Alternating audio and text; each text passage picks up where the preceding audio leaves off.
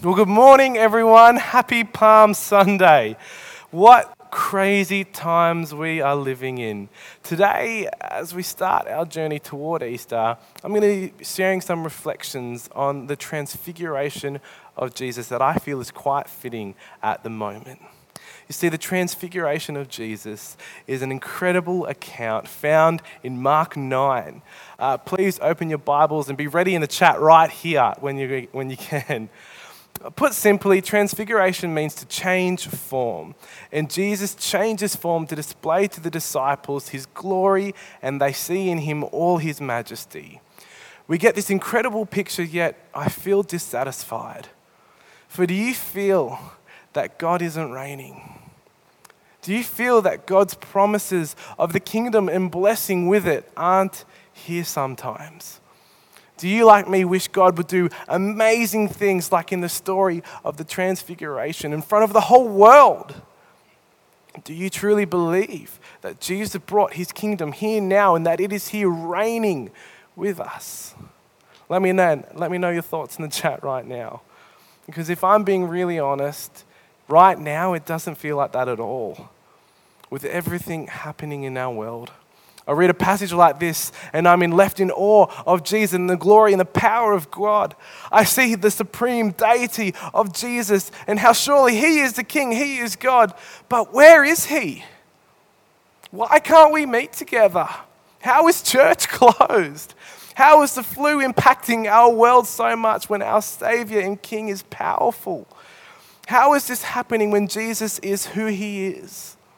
There's a tension for me here from the gloriousness of Jesus found at the Transfiguration and the reality we face today. Do you feel this also? If you're feeling like this, you are not alone. Here Jesus is displayed in glory. He is shown truly to be God, that he is King. God exalts him, yet it feels like it's a story. Jesus' transfiguration was an amazing event, yet even so Peter, James and John, those with him, didn't know what had happened. Jesus revealed himself so clearly to them, yet even they still missed it, for we know just how clueless they were in the midst of the event. We aren't alone in being left confused by this story. We know of what Jesus has done for us. We know of the love of our God. But we too, as many of us have thought today, feel as though God isn't reigning. Do we forget who Jesus is? At the Mount of Transfiguration, we see so clearly for the first time the appearance of Jesus from the perspective of God. We see exactly who he is, the Son of God, Son of Man, God incarnate. He is shining in glory with Moses and Elijah beside him as representatives of the law and the prophets of old. This signifies that in all things, law and word, that everything was pointing towards Jesus. Right before Jesus dies, he is showing his three closest friends exactly who he is. You see, when I was at school, all my friends used to know that I loved cricket. As many of you know, I wanted to play cricket for Australia. And so sometimes I'd go away. One time I went to Sri Lanka, left school for about a month, and then came back. And my friends were like, oh, where were you? How was cricket? How did it go? And some of them were like, are you really good?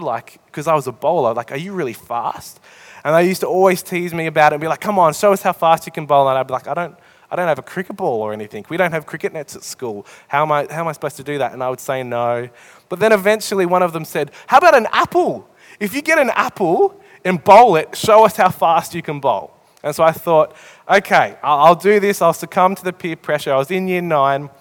And I remember I went down to where the MPC is, the big sports hall at school. And I lined myself up and I did my run up, and one of my friends was standing there like, you're not that fast. It's not going to do anything. And so then I remember I ran and I bowled as fast as I could, sent the apple soaring down towards my friend, hit him in the leg, and he had a bruise for about a month. And none of them ever doubted how fast I could bowl and how good I was at cricket. You see, I was trying to show my friends just how good I was at what I thought I was good at, showing them my glory of cricket. You see, I wanted them not to miss that I actually am good at this. I am pursuing this.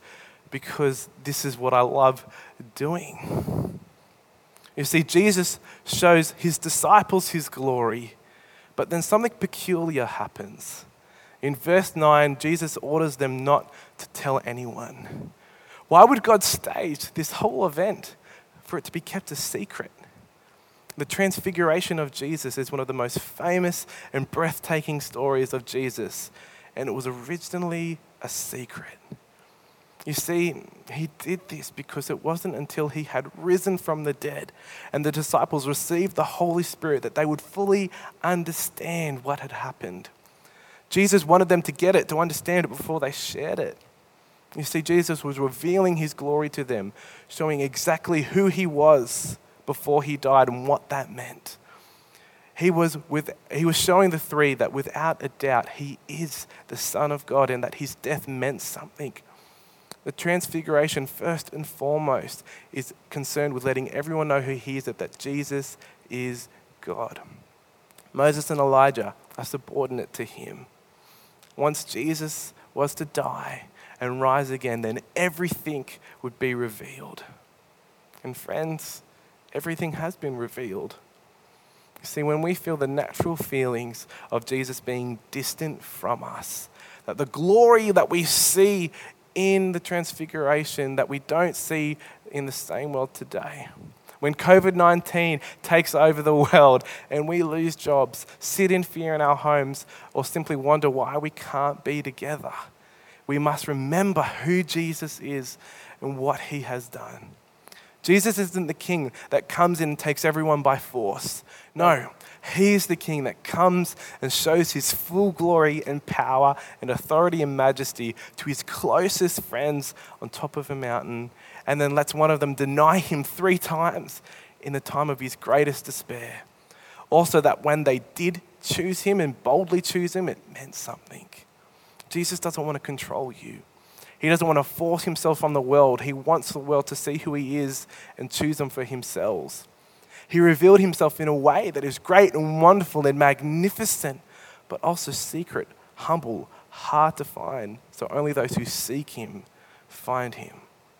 The hope for us in the midst of feelings of doubt and the fear we have at the moment, wondering where God is that we alone can find him because we alone seek him. I heard on the radio this week that an online ministry has seen their outreach and impact explode in recent times.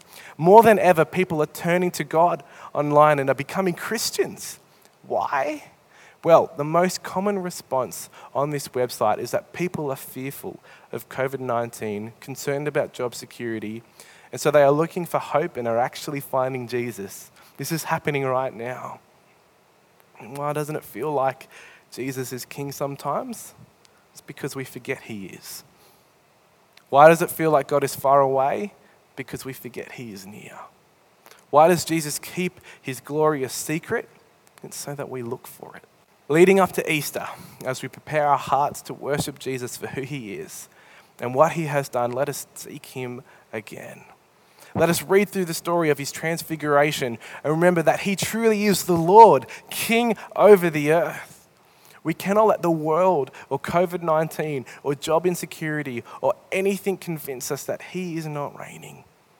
Let him reign in your life. Trust him. God loves you, church. He does, and he will not ever abandon you, no matter what's happening in your life. And we will see him full glory one day. And as we come up to Easter, let us remember who Jesus is. Let us not forget that he is king and that he should always be the king in our lives. He should always be the ruler in our hearts.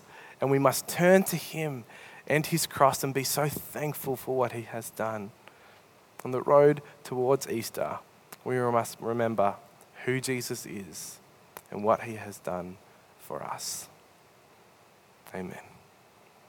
I just want to say as well, if anything in this sermon as well brought up some insecurities or some worries or concerns, or if you have any of those at the moment, can I encourage you, get in the comments, let us know what's going on for you. There's a prayer chat somewhere around here as well that you can click on and post things that you need prayer for, and we will pray for you.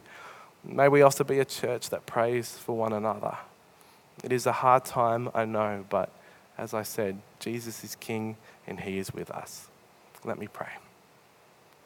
Lord Jesus, I thank you so much that you are King and that we are not. Lord Jesus, I thank you so much that you are reigning and that we are not. Because we panic buy toilet paper and things like that when stuff goes wrong. But you stay King, you are constant. And God, let us not feel convicted that we forget this sometimes, but let us be reminded that you're there waiting to comfort us, waiting to help us. May we remember this, Lord Jesus. Amen.